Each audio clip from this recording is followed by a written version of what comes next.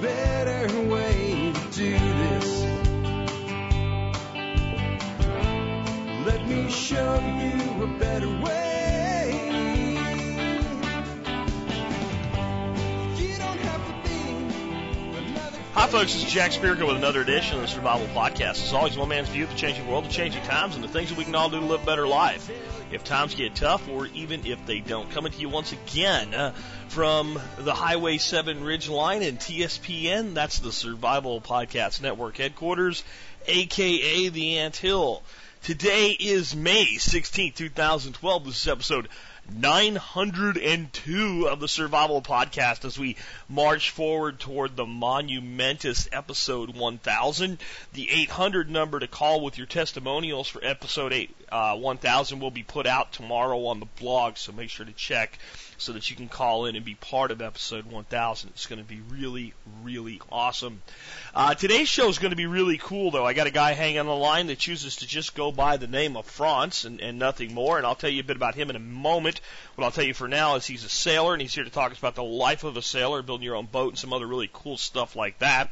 Before I bring him on, though, let's go ahead and take care of our sponsor. Sponsor of the day, number one today, westernbotanicals.com. You know, when I want something herbal and I don't have it, or I can't find it growing in my backyard, I go over to westernbotanicals.com and I find it. If I have trouble finding it, well, I pick the phone up and I call them, and then they help me.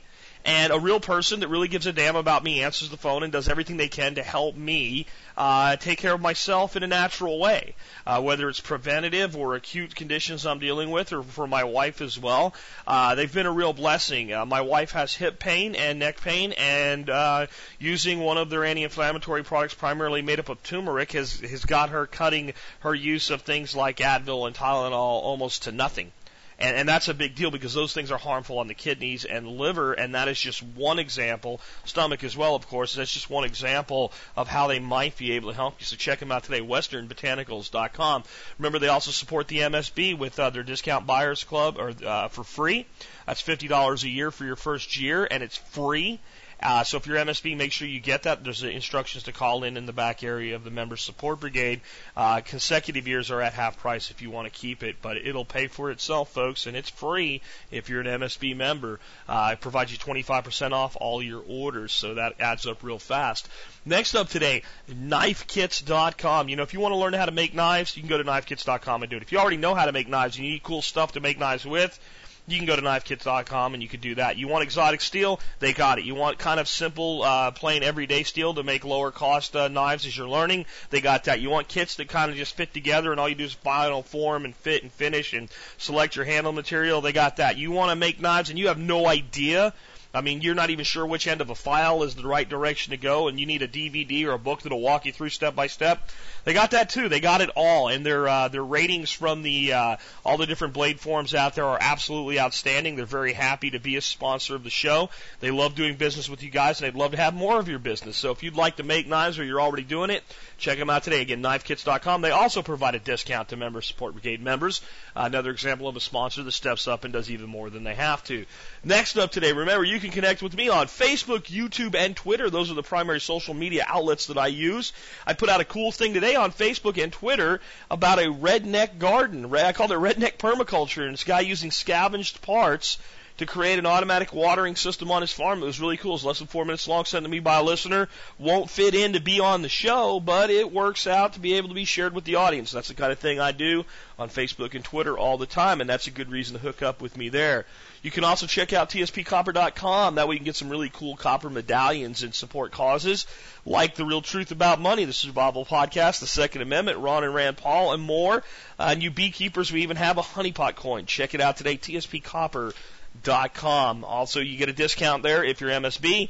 Last but not least, on the MSB, join the MSB. Support this show at 18.3 cents per episode.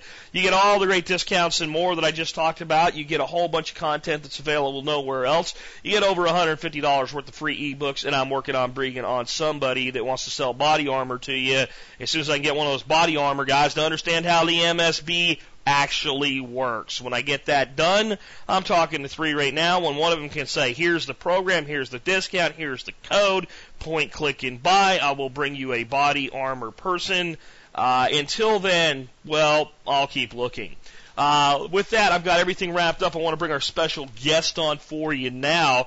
Again, his name is Franz, and he's from the Salt Lake City area. He considers himself a prepper.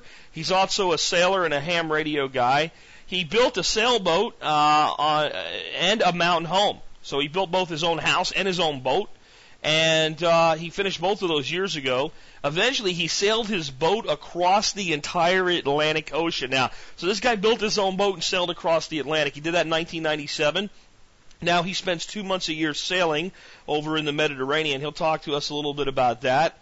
He believes preppers can learn about a lot about water, refrigeration, 12-volt electricity, medical supplies from small boat cruising sailors, because, of course, a sailboat is a very self-contained survival vessel. He's here to talk to us about all that and more. And with that, hey, Franz, welcome to the Survival Podcast, man. Hey, thanks, Jack. I appreciate it. Hey, I want to give you just a note. I went back on my iPod, and I got to tell you, you're taking up most of the 160 gigabytes on my iPod right now. I've got all your shows back to about 63, so that's when I started listening to you, and I've never erased one of those shows from my iPod. And I really enjoy your show, and I get a lot out of it, and I've really changed my life around as a result of listening to you, Jack. So I appreciate the opportunity to be on your show. Well, thanks, Franz. And I'll tell you, usually the people that have been listening for a long time make the best interviews because they know the audience as well. And thanks for listening. But, again, thanks for being here. But we're here to talk today about becoming sailors and what we learned about self-sufficiency from the sailing lifestyle. And you, of course, as I said during the introduction segment, you sailed a boat across the Atlantic in 97. And you built that boat yourself. So what led you to become a sailor in the first place? Well, it's a little bizarre. I grew up in Utah, and a landlocked state. But when I was a kid, National Geographic had a series of a guy by the name of Robin Graham who was sailing his boat around the world at the age of 16, and I always had a travel bug in me, and my family never really traveled, but it's something I always wanted to do, and I thought, wow, what a great way of traveling. You get to go to places that you really can't get to any other way, and that dream stayed with me. I mean, it started when I was probably 13 years old, and it never died. It was just one of these desires that people get that I read every book I could find on the subject. I realized early on that I wasn't going to be able to buy a boat because boats are so expensive. So I knew I was going to build my own boat. And so I studied everything I could on building boats. And this is before, you got to understand, this is before I'd actually ever done any sailing. I remember reading Thor Heyerdahl's Kon-Tiki and how he sailed a raft across the ocean to the Easter Islands from off of South America. And he kept in touch with ham radio. So I got my ham radio license. I got my general license because I knew there'd be a need to communicate. So along the way, before I'd even sailed, I'd done everything I could to prepare myself to do this. And I think, you don't know how things are going to end up, but you got to do what you can do with what you have. So, I went through college and I graduated from college and I still hadn't sailed. And I got married, and I told my wife my dream to be a sailor and to sail across to do a transoceanic passage at some point in time. And my wife said, "That's wonderful. I'm glad you have these dreams. This is great." So she was very supportive, and in fact, it was my wife that actually finally got me the opportunity to learn to sail. And it was she had a book club or some social group that she belonged to, and one of the wives mentioned that her husband was a sailor on the Great Salt Lake and was looking for crew, and my wife came back and told me, and that's how I learned to sail, was racing boats on the Great Salt Lake. And a lot of people think, well, that's pretty mild sailing, but it's really not. The Great Salt Lake is only about 30 feet deep, and the waves the water's very dense because of the salinity of the lake, and when it blows, the waves build up very square, very, very steep, choppy waves. And people that have never been seasick in their life will get seasick on the Great Salt Lake. So I sailed with him for, probably, I still sail with him now. I mean, this has been 30 years now, but I still sail with him. But he's the one that taught me to sail. And it was by racing sailing that I learned to sail. And I always suggest that anybody that wants to become a sailor, that's probably the best way to go about it. Go down to your local yacht club. Just tell them that you don't know anything. You're willing to volunteer on anybody that needs an extra hand on board. And there's always sailors down there that don't have their crew, or their crew didn't show up that night, and they want to sail and they want to race. And the advantage of learning to sail by racing is you learn to sail in all conditions. You know, you don't just throw in the race because the wind comes up. You learn to deal with it. So you learn to sail in very light air conditions where there's just a zephyr of wind out there, and very heavy air, you know, where there's strong winds. And on the Great Salt Lake, the winds can change instantly because you can actually see the dust storms come in off the desert, and you might have 30 seconds to prepare for it, but there'll be extremely strong winds that can go from no wind at all to very strong winds in a very short period of time. So that's how I learned to sail. Now, after I'd learned to sail, I went ahead and bought a hull and deck from a company in Costa Mesa, California. It's a very seaworthy design I chose. It's called a Bristol Channel Cutter, and it's 28 feet on deck. Now, explain what you mean by that. You bought a hull and a deck. Because to the non-sailor, we might go, does that mean you bought a boat or you bought parts of a boat? What does that mean? Yeah, if you look at a boat, you know, the basic form of a boat is the hull. Everybody looks at the shape of a boat. So the hull is basically the shell that surrounds the boat on the bottom. It's what keeps the water out. And the deck is what's over the top of the boat. But so that's what a hull and deck is. The hull and deck is just basically this fiberglass structure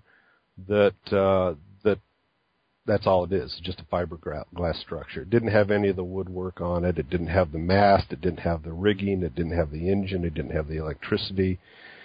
So I spent, after I bought the hull and deck, you sit there and look at it. It's just like this big bathtub in your backyard, and you scratch your head and you say, oh my gosh, what did I take on? But, you know, it's like anything. You just concentrate on one project at a time, and it took 5 years, but eventually it got done and it was launched. I launched up in Bellingham, Washington, and it's a beautiful boat. I mean, I get compliments on it everywhere I go. But I had a lot of help from the boat manufacturer in Costa Mesa to make sure I did it right. He didn't want me to do a poor job on building the boat.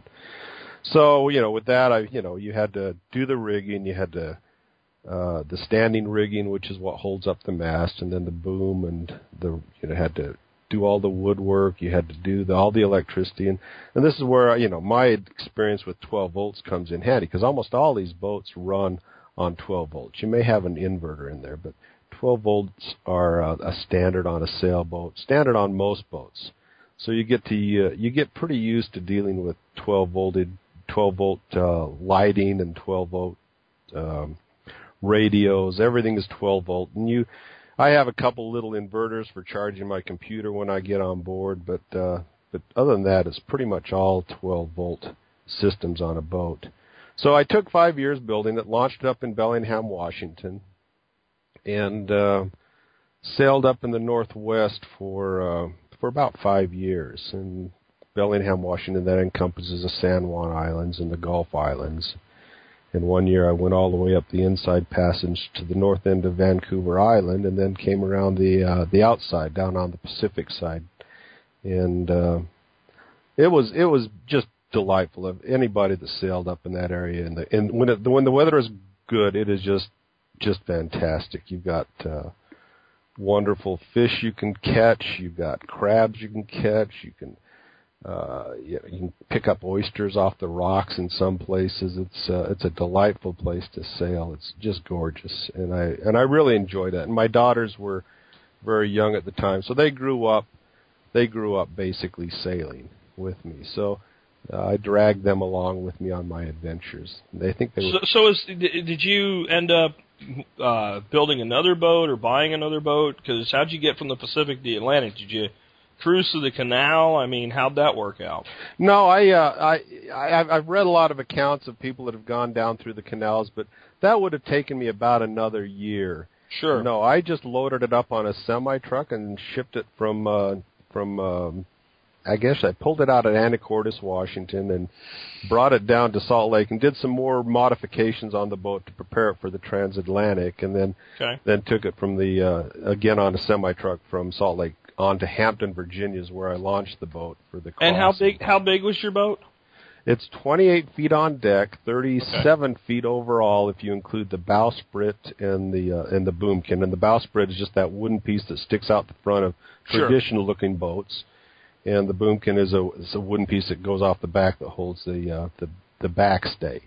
So it's a full keel boat. If you look at the America's Cup boats, you'll see the keel is very narrow and goes down. So those boats are like sports cars compared to my boat. You might say is more like a semi-truck in the way they maneuver. It's very, very slow.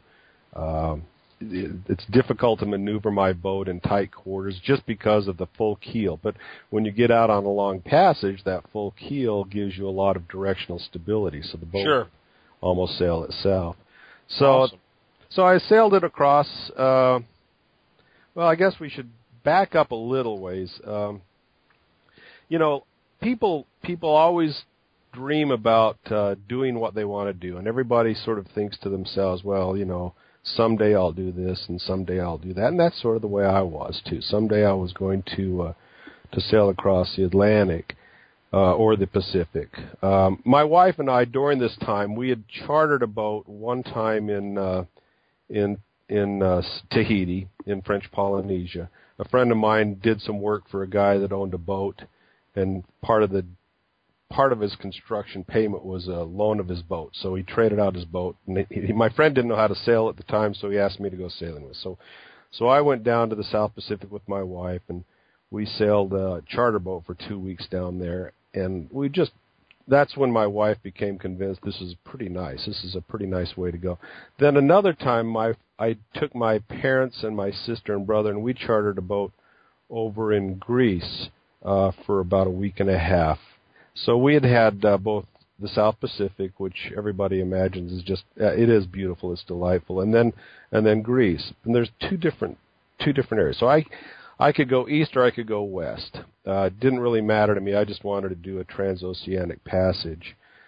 But so I'd always had this dream, and my wife knew about it, and we're going along through life. And during this period of time, I'm building the boat. I'm building my wife her dream. My wife had a dream of having a summer home up where her family has a summer home area, up in the Uinta Mountains in Utah, which is a beautiful area.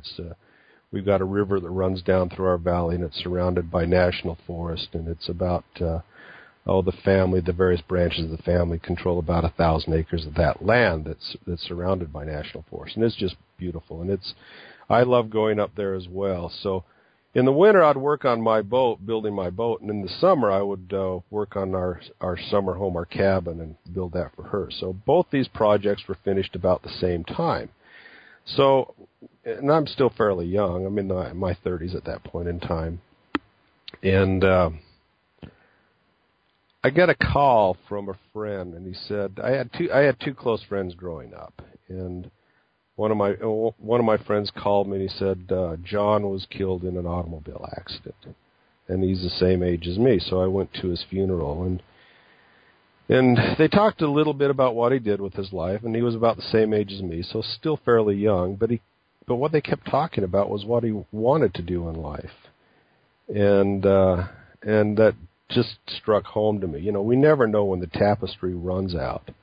So after that funeral, I came home and I told my wife, I said, well, I'm going to sail across the Atlantic or the Pacific. It doesn't matter which way I go. You can choose the direction we go, but I'm going to do it. And she said, well, we'll do it someday. We'll do it someday, honey. Maybe we're not quite ready. I said, well, what do you mean by ready? And she said, well, financially we may not be ready. And I said, well, I'm an accountant by training, so I put together a balance sheet, and I said, well, tell me what number is ready. At what point in time is good enough?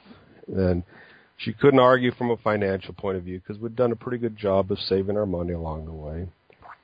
But I think it was just the fear of actually doing it. And I said, I'm going to do it. I'm going to do it with your blessings or without it. And so she finally, she agreed. She said, get some more life insurance and go ahead and go for it. So I said, where do you want to go? Do you want to go to the Mediterranean or do you want to go to the South Pacific? You choose the direction, because once I get there, we're going to be spending more time there in the summers.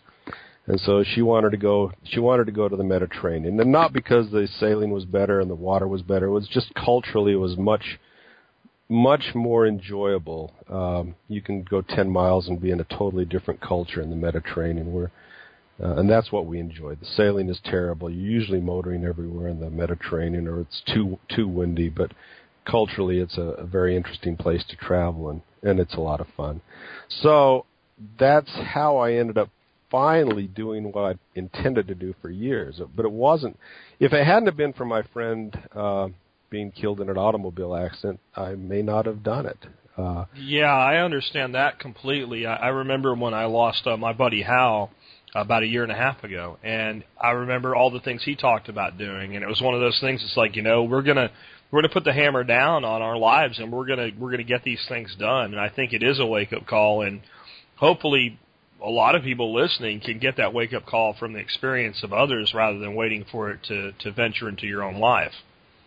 Well, I agree. I mean, and what you have to do, though, first, before you can live your dream, you got to have a dream, and I think that's a deficit so many people have. Everybody looks for somebody else to create their dream for. It's got to come internally. It's got to be something you really want. There's somehow, and you've experienced this, Jack, and I've experienced this. You cannot figure out how you're going to get from A to B.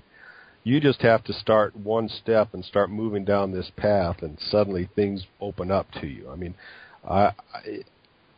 it's almost supernatural, and I'm not a religious person, but it's almost like when you need it, something shows up for you. When I needed to get my engine, suddenly there was another $7,000 that somehow it showed up, and when I needed to learn how to do something, well, lo and behold, there happened to be a person here in Salt Lake that was there to help me with it. I mean, it's you can't explain these things, and rationally it makes no sense at all, but it does occur. But you first have to be starting to look out for yourself and trying to achieve what you can with what you have available. And you've experienced this, I'm sure.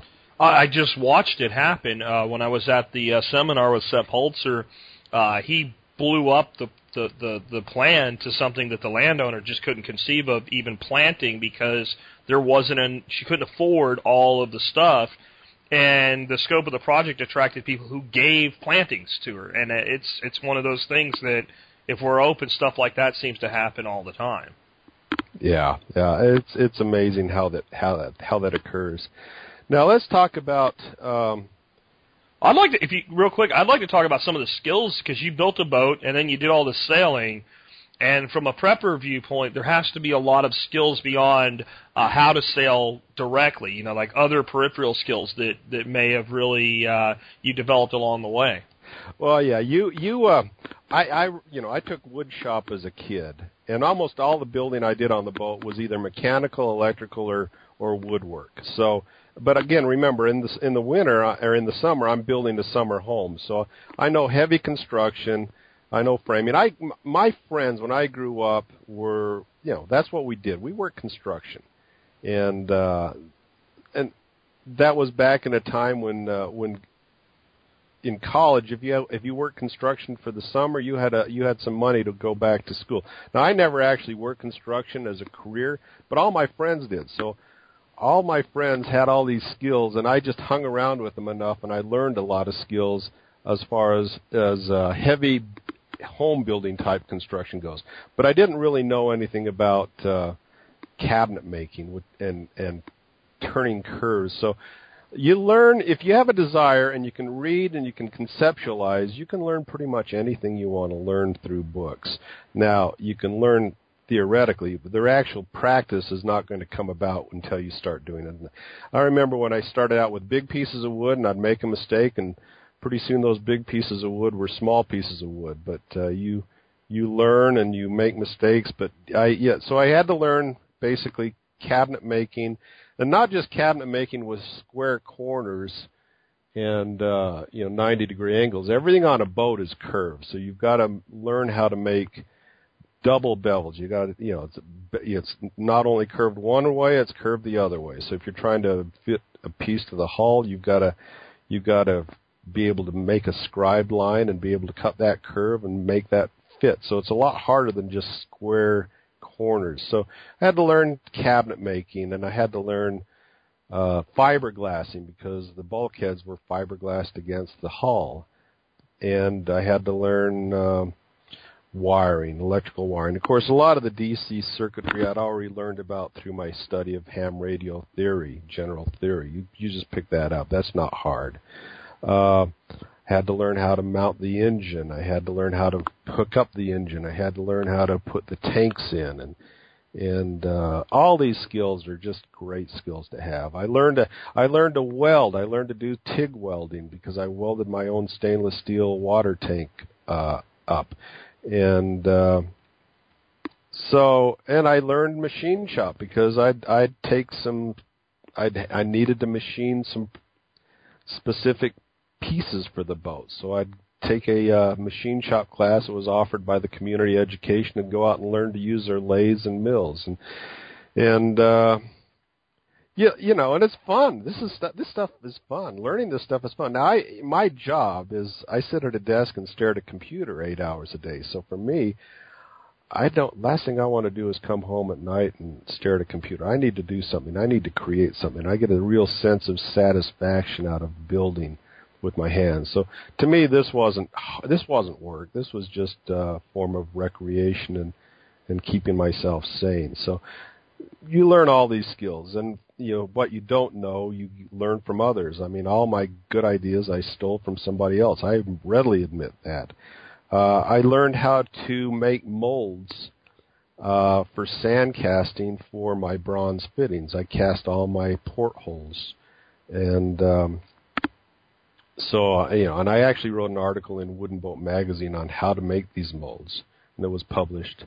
So you learn all these skills, all these great skills that are just, you know how to do things, and it's fun. So those are the skills that, that you pick up when you take on any project like this. It seems overwhelming at the time, but if you have the curiosity and you're open to learning, you pick these up. It's fun. It's just fun. So, and you think about a boat, and the sailboat, especially a cruising sailboat, it's really a self-sufficient vessel. You've got everything on board that to keep you alive. You've got to have your water, especially in the ocean. You have to have enough fresh water to get by. You need to... Yeah, talk about how you handle that, because you can carry so much, and you've got to go to a port, how do you handle things like water and energy and communications when you're in the middle of the Atlantic Ocean? All right, well, when we sailed, and probably the best example of this is it took us 22 days to get from Hampton, Virginia to the Azores. So that was 22 days of self-sufficiency we had to have on board. We had 30 gallons of water in the internal tanks, and we carried about 5 or 6 external jerry cans, collapsible plastic water jugs on deck. We had, I think, about 30 gallons of diesel fuel down below, and once we left port, we didn't use the engine except to charge the batteries. We had a refrigerator on board, and by the way, 12-volt refrigeration can be extremely efficient if you make a good ice box. If the insulation around the ice box is good, it's very efficient to cool down things. But we didn't use the ice box. We just turned off the electricity because we didn't want to have to recharge the batteries that much. So we just We had plenty of food. We had a cured ham that we had. We had a lot of canned foods. We had a lot of carbohydrates. And one thing I was thinking when I was preparing for this interview, a couple tips I want to pass on. If you've got a bug out bag and you need to worry about water, you probably need to avoid meats and proteins as much as possible. And I'd read this in the past, but I hadn't really experienced it. We had been out a couple weeks, and we'd been eating a lot of carbohydrates, some pastas, some rices, some breads. One of the crew members would get up and make bread on his watch, so we always had fresh bread. But we were dragging a line behind the boat, and one day a bluefin tuna took it, and so we ate a lot of tuna all at once. And I couldn't get enough water. It was very thirsty. I needed to drink a lot of water. So if you ever, if you're on a life raft, that you'll notice they don't put much protein in the emergency rations in a life raft, because protein requires a lot of water to digest. So if you're ever in a situation where you need to conserve water as much as possible, you're better off eating carbohydrates than meats and a lot of proteins. Just a tip there. So anyway, we had plenty of food. Food wasn't the issue. When we got to the Azores, we still had plenty of food on board, and we still had plenty of water. We didn't. We showered. We would use seawater for washing ourselves. We might rinse off with a little fresh water, but it's amazing how far 30 gallons of water goes. If you're not flushing the toilet and taking 10-minute showers, 30 gallons of water will last you a long time. It's amazing. When we got to the Azores, both my crew members had given up smoking, and I'd lost about 20 pounds. So I thought, well, we could probably sell this program to Health Nuts. But it was, yeah, it was. It's easy to prepare. You just have to think. You just have to just start working backwards. You did a video on calories and working backwards on calories on a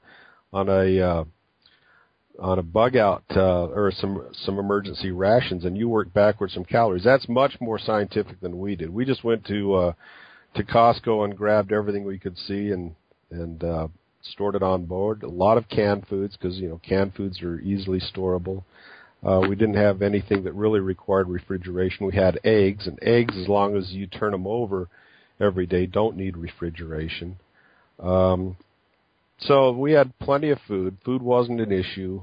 Water was okay. We still had water when we got to the Azores. We probably could have gone maybe another 15 days with the stores we had on board without really trying to ration it all. So it's just a very self-contained and self-sufficient way of traveling. Electricity, I tuned my backstay to be an antenna, to be a 20-meter antenna, so I could tune the 20-meter ham band. And so I had a Kenwood transceiver on board. And so communication, this is before the time of cell phones. This is in 97, and before the satellite phones. They may have existed, but it was too expensive to use. So my communication back home was basically by shortwave radio, the ham bands, the 20-meter band. And it just so happened, as I was going out across the Atlantic, there was a ham radio operator in Fort Wayne, Indiana, that was broadcasting, and he was keeping in touch with some missionaries in Africa.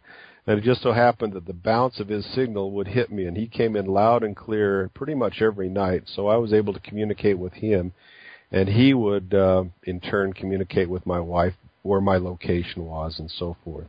When we got beyond the Azores, I lost track of him, but I could hear the people in Africa he was talking to. So I could talk to them, they would talk to him, and then he would pass on the information to my wife. So that's pretty much how I was able to communicate. Now, when we're thinking of, do you have any questions, Jack? Yeah, I'm just letting you go though, because it's a fascinating story. Kind of a little bit of a segue. You built a house too. Yeah. Right. What was more difficult, building a boat or building a house? Oh, I mean, physically, a house is more difficult because it's just bigger and heavier. But mentally, it was much more difficult to build a boat. The house is pretty straightforward. Everything's straight and cut at 90 degrees. The boards are bigger. You're moving big pieces of plywood. It's totally different construction. I mean, a boat is you have to build everything extremely strong in a boat. A house, you throw a few 16-penny nails in the end of a 2x4 and you throw up a wall, and then you nail on plywood. It's pretty straightforward, and then you put the exterior siding on it. And a house is more work, but it's not difficult work. A boat is it's more like watchmaking. It's much more intricate. I remember one day sitting in the boat, and I needed to make it was only probably a foot by foot and a half foot piece, but it had multiple angles on it. And it took me a full day just to cut that one board. It was cut a little bit, see if it fit, cut a little bit more, see if it fit. Because you cut too much, you can't put the wood back on. So, I just look at these, and these were what held the speakers for the stereo system in the boat. And it just takes a long time to get things fit right in a boat. And the boat has held up fine. I mean, the boat's over 20 years old now. I mean, it's almost 25 years old, and the boat's held up just fine. The boat's never been in doubt. Only the crew's been in doubt, and it's been through some very rough storms over the years. And it's made. It's when the surveyor went and looked at the boat for my insurance, he had a question on the survey form that said limits to navigation, and he had already written none before I got there. He said, "Yeah, this is a seaworthy boat. This is a boat that's made for going pretty much anywhere in the world," and that's what I wanted to do. It's been my magic carpet. It's really been fun to use that and go places that I never would have imagined I would have gone before. Yeah, my other thought is, in all that time out there, you talked about using your ham radio to stay in touch with your wife and relaying information, and I think that is something we all need to sit and think about how lucky we are that we have the advances in communications that we do. But did you ever have need to use it for emergency communication? Well, we did. We got in. There were quite a few storms on the passage from the Hampton, Virginia to the Azores. In fact, 18 of the 22 days to get there was in stormy weather. And I had two great crew members. Both these guys were from Elko, Nevada, and neither one really had much sailing experience, but both of them were what I call self-made men, self-sufficient men. You give them a problem, they'll figure a way to solve a problem, and that's and they were good storytellers, and that was very important. They were fun to be with. They had good stories to tell, and so. One of them was up on the foredeck, pulling down the jib. This is a big foresail on the boat, because we were coming into some strong weather, and he was out there, and the boat was bouncing around, and he got almost knocked into the water, and my other friend reached out and grabbed him and pulled him up, and in the process of doing that, he wrenched his shoulder quite badly, and he was in a lot of pain. And we had a great medical kit on board. We could practically do anything. My wife's a nurse, and she made sure I had a good medical kit. But there's not much you can do for that sort of an injury. We communicated with some medical professionals on what to do, and basically it was keep him down, keep the arm from moving as much as possible, and that's about all you could do. When he got back to the States, I think he had a rotator cuff injury that had to be operated on, but there wasn't much you could do out there for it. All you could do was just immobilize it, basically. So that was the emergency we had. Fortunately, that was the only emergency we had. Nobody got sick. But yeah, it's nice to have that. We probably could have got by. Common sense told us to do what the medical profession told us to do anyway, so it wasn't like we wouldn't have figured that out without it. But it was just nice to have that confirmation that that was the right thing to do. And I guess there's probably a lot that you guys have to be self-sufficient on with as far as medical stuff overall, because you talk about where there is no doctor, there really is no doctor unless you happen to have one. No, and we had I had lots of antibiotics, and I had lots of painkillers, and I had the first aid kit that was made for this sort of an expedition. But fortunately, and it's the best preparation is the preparation you never need, and I carry that kit still, but I've never really needed it. One time when I was sailing up in the Northwest, I got on the boat and a piece of wire that was supposed to be hidden wasn't hidden, cut my knee, and we had sutures on board, and my wife's a nurse. I said, just stitch it up, and she said, no, just go to the doctor. So, we've got the gear, but if you don't have to use the gear, you're better off going to a professional, get it fixed. So I've never had to use anything more than basic Band-Aids on the medical kit. Sure, but I mean, you need to have it, I guess it's more, and know what to do with it, because you don't know what's going to happen. Exactly, and if you've got it, you're never going to need it. That's the best thing about it. If you're prepared, chances are you're never going to need it. If you're not prepared, you're going to wish you had it. So you'll need it tomorrow if you don't have it. I've learned that with everything in my life, especially when I could have had it, but I chose not to. It's almost inevitable that that decision was actually a choice going, don't do it, don't leave it behind. And then, when you leave the air compressor, you get a flat tire, that type of thing. We talked a little bit about figuring out how much water and food and everything that you need during a long trip. What are some ways that you can conserve things, though, like water and electricity on a boat, other than not eating lots of protein, I guess, for the water? Well, basically, it's amazing. Even now, I hardly ever use much water on the boat.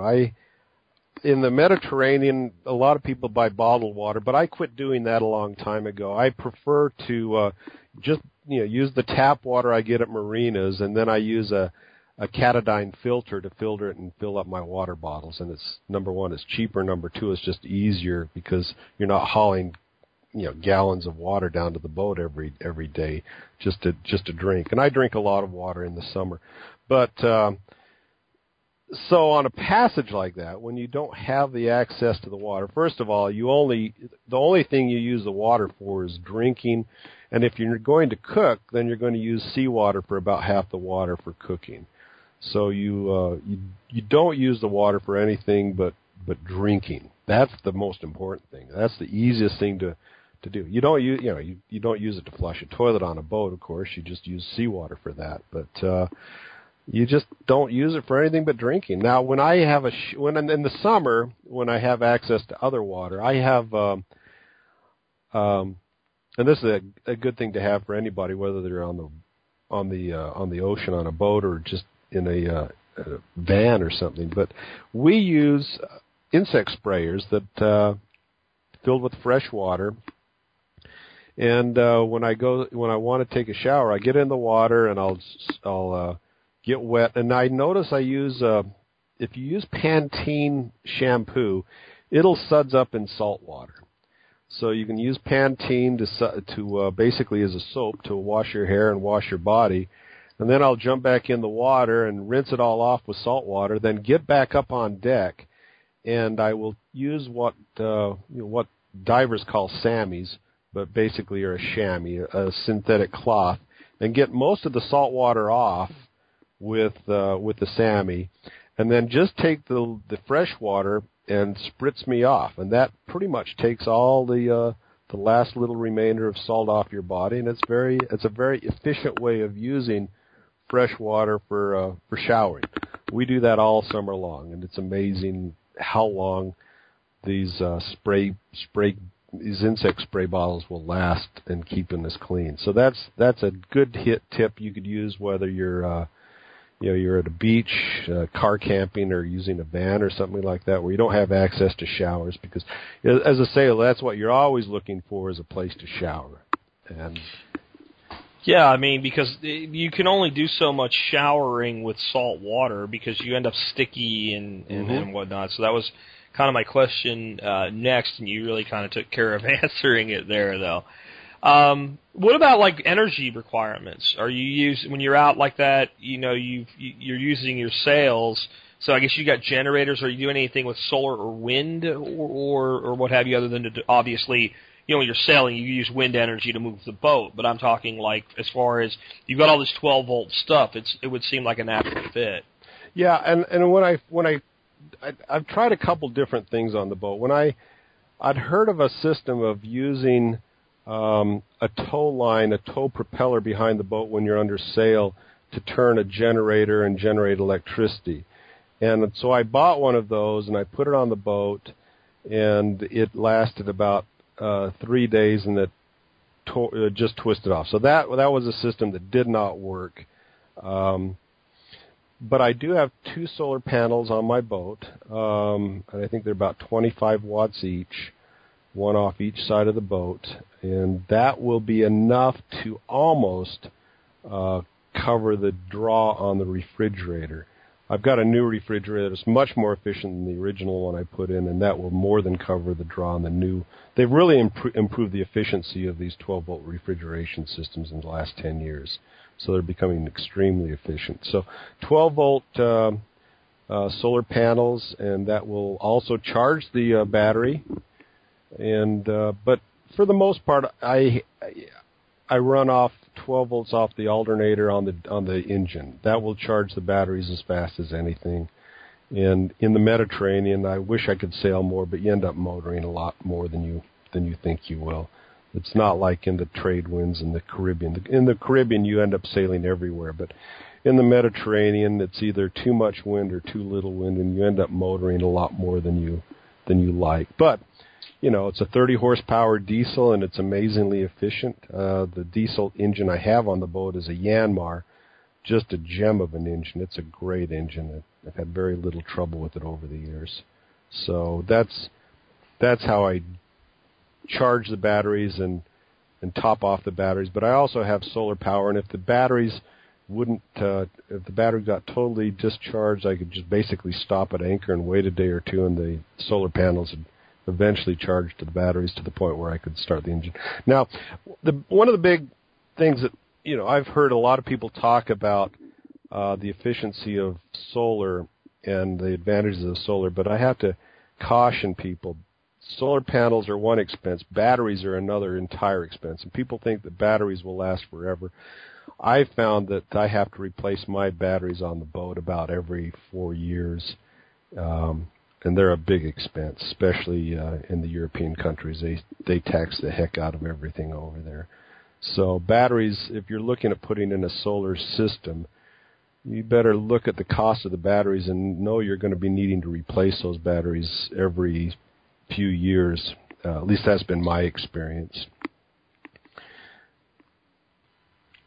Okay, well, that makes perfect sense. My other thought is, you know, obviously there's nothing more free than being out on the ocean and being able to go basically to any shoreline in the world, but do you see any advantages for somebody using this as kind of a getaway, not, when I say getaway, I mean during a harsh time or something like that, that is on maybe a very large body of fresh water, like the Great Lakes or something like that?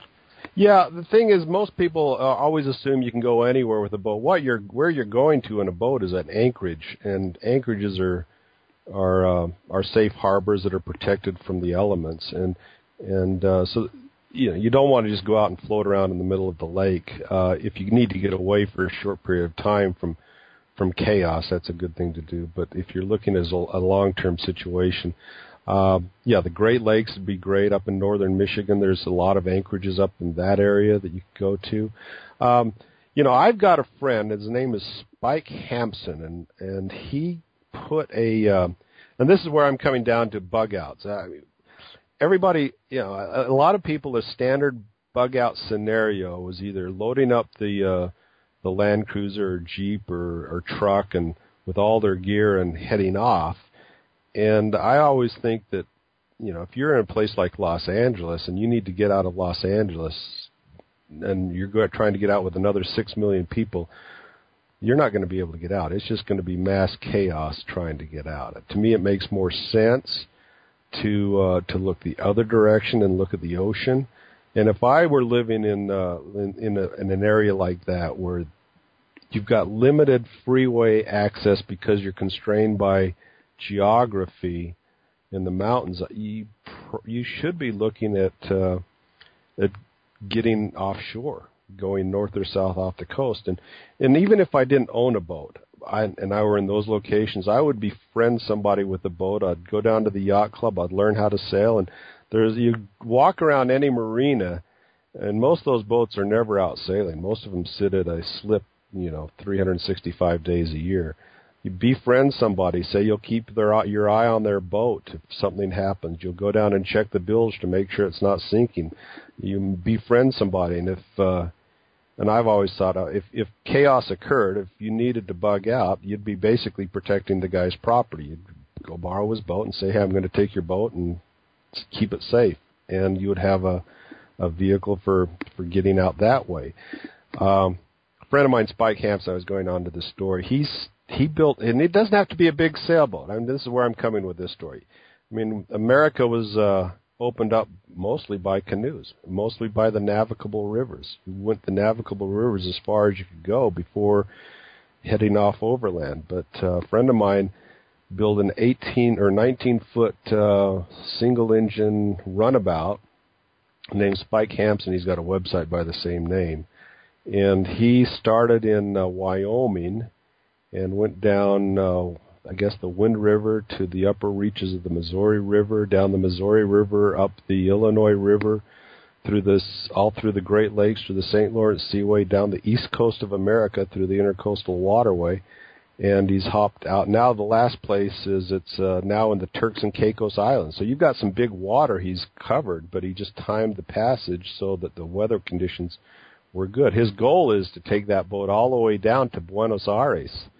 So he plans on going in the Orinoco River and up Venezuela and into the Amazon River and all the internal rivers to Buenos Aires. So when you think of bugging out, don't ignore the navigable waters of this country. And in the east, you've got a lot of navigable waters. In the west, you've got a few, but not as many as you do in the east. So if I were in the east, I'd be saying, okay, you've got these great rivers that they're used to run barge traffic up and down. They may be the best highways, not necessarily the interstates.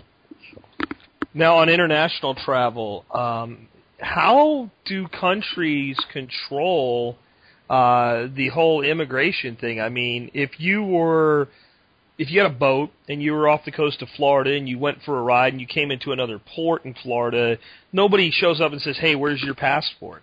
So how do they know it's a foreign vessel? Well, they don't, and this is sort of an interesting story. I'd sailed from Spain to Italy, and we'd done an overnight passage, and we'd ended up in Sardinia. We'd left the Balearic Islands. I think we left Minorca and sailed over to the Italian islands, to Sardinia.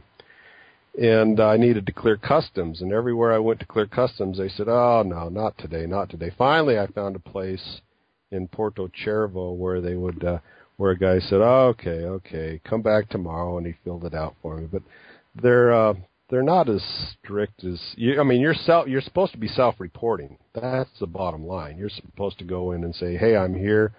Let's make sure I'm legal and do whatever paperwork we need to do. And I've always been self-reporting. You can go back and forth between Turkey and Greece, and for the most part, nobody knows if you've come from one or come from the other. It doesn't really make that much difference. But if you're caught, then there's penalties to be paid for it. But for the most part, I've never had anybody show up at the boat when I arrived in a new country and saying, okay, show me your papers. I've always had to be pretty much self-reporting. And so, I've always looked at the easiest way to bug out of a location if you had chaos is to find a boat and use a boat to get out, because it's easier to, you just don't have as many roadblocks, as many barriers that could be placed in front of you on water as you do on land, in my opinion. Well, yeah, and I mean, I'm not suggesting that anybody really use that to their advantage day to day, but it does seem like if there was an extreme situation that it could be beneficial that somebody could find a place for a time, even if they didn't have documentation. It's probably not a good idea, but as we all know, when we prepare starting for like the most basic things to the most extreme, and those are those extreme things out there, and there may be somebody that doesn't have a passport for one reason or another that might find safe refuge during one of those extreme events. I agree. And, you know, first of all, though, I think people need to gain the skills that give them more options. And that's why I think people should do what they can do to gain every skill and give themselves as many opportunities to do what you think is going to be best to do. And I think handling a boat, whether it's just a power boat or a sailboat, is one of those, in my opinion, preparations that a lot of people should consider. And you mentioned kind of like just finding someone to apprentice with, basically by volunteering on a deck. Kind of makes me think of the one time I heard that you could in New Orleans volunteer to go out on a shrimp boat and get a bucket of shrimp at the end of the day. And that volunteer thing turned out to be the most expensive shrimp I ever purchased because I'd never worked so hard in my life. But I mean, that would be one. But like when a person gets from that point where they do basically have the basic understanding and handling of a boat, is it always like the best idea to build your own boat? We say there's entry level stuff. I mean, how does a person kind of go to that next level? And maybe not everybody's going to be able to build their own boat. How do you kind of answer that? Well, I mean, there's a lot of boats that are very good boats, and my boat, I just had this desire to make my boat as a world cruising boat. But there's hundreds of boats. They all float, and really what you're talking about is in what conditions do you want to use that boat. 99% of the time, I don't need a boat like mine. It's just that 1% of the time when I'm really glad that I've got that my heavy boat underneath me. But I chose to build a boat because I couldn't afford to buy the boat that I built. And I didn't want to go in debt for a boat. So the other way to do it is, probably the smartest way to do it is to have some friends that share jointly in the ownership of a boat. And because the cost of a boat are going to be the same whether one person's using it or 3 or 4 people are using it. And I think that's going to be determined by what the person wants. I think the skills the boats I learned to sail on, the racing boats I sailed on, are so much more expensive and so much more difficult to sail than my boat is. But so you learn on those boats, and you can apply those lessons to any boat. Kind of like learning to drive a stick shift and then buying an automatic. Exactly. You learn the skills, and you don't have to use the skills, but you know the skills. You know how to how to tie the knots that you need to tie the knots. I mean, really simple stuff like that. You don't need to a boat. You can learn a lot of the stuff without getting on a boat, but you need to get on a boat to really hone your skills. I have a commercial Coast Guard license. It's a master's license, and before you can even sit for this license, they require you have I don't remember how many days of actual experience over the last 5 years. It's usually like 1 year on the water in the last 5 years on the water. So they won't even let you sit for the examination unless you have the on-water experience. And they do that for a reason, because you can't anticipate everything that's going to happen until you're out there, practicing the sport or practicing the skills that you've learned, and learning how to adjust to unforeseen situations. That the only way you gain those skills is to do it, and even after you think you've gained them, there's always something you find you don't know. So, like so many things in life, I would say experience is not the only way, but it's certainly part of the way. You actually have a blog and a YouTube channel that people can learn more about this stuff on, right? I put together a website for people to share their travel stories. I love to listen to people tell stories, and I love travel stories. So I've got a website, www.traveltradeexchange. And so far, it's just been me interviewing a few other people and some of my stories on that website. Also, I have another blog called www.medsailor.com. One word, medsailor.com. I just started that a little while ago, so I only have a few posts on it. And I've posted a few YouTube videos of just various things. And you can refer to those in the show notes if you like, Jack. Yeah, I was going to say, as always, I'll put links to those in the show notes. And this has been a really interesting interview, and I thank you again for coming on, because it's something we've never covered before, and it's a fascinating look at another way to live life. So thanks for being here today. Jack, I appreciate everything you do. Thanks very much. All right, folks, and with that, this has been Jack Spirko along with Franz today, helping you figure out how to live that better life if times get tough, or even if they don't. It's in our food these days, you know it's on our TVs. Sometimes we forget we are what we eat. I don't know the answer. It's like there's nothing I can do. It's the price we pay, I guess, and we follow all the rules. There's a better way to do this. Let me show you a better way. You don't have to be another face in the crowd. Don't have to live the way they tell you to.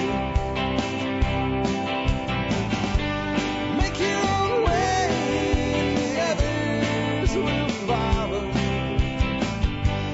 Revolution is you. Revolution is you.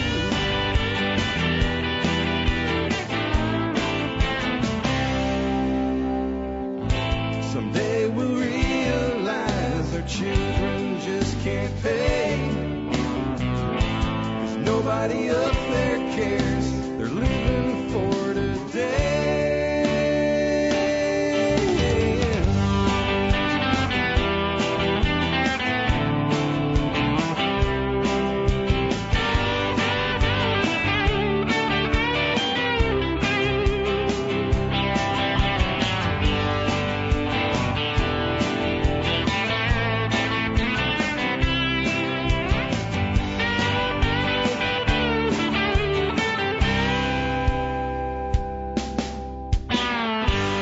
You don't have to be another face in the crowd.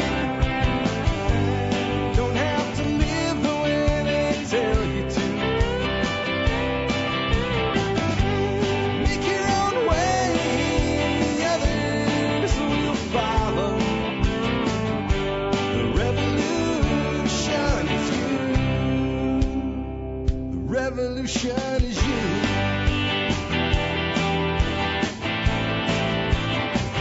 Revolution is you.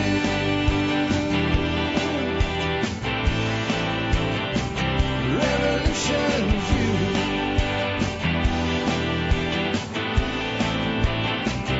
Revolution is you.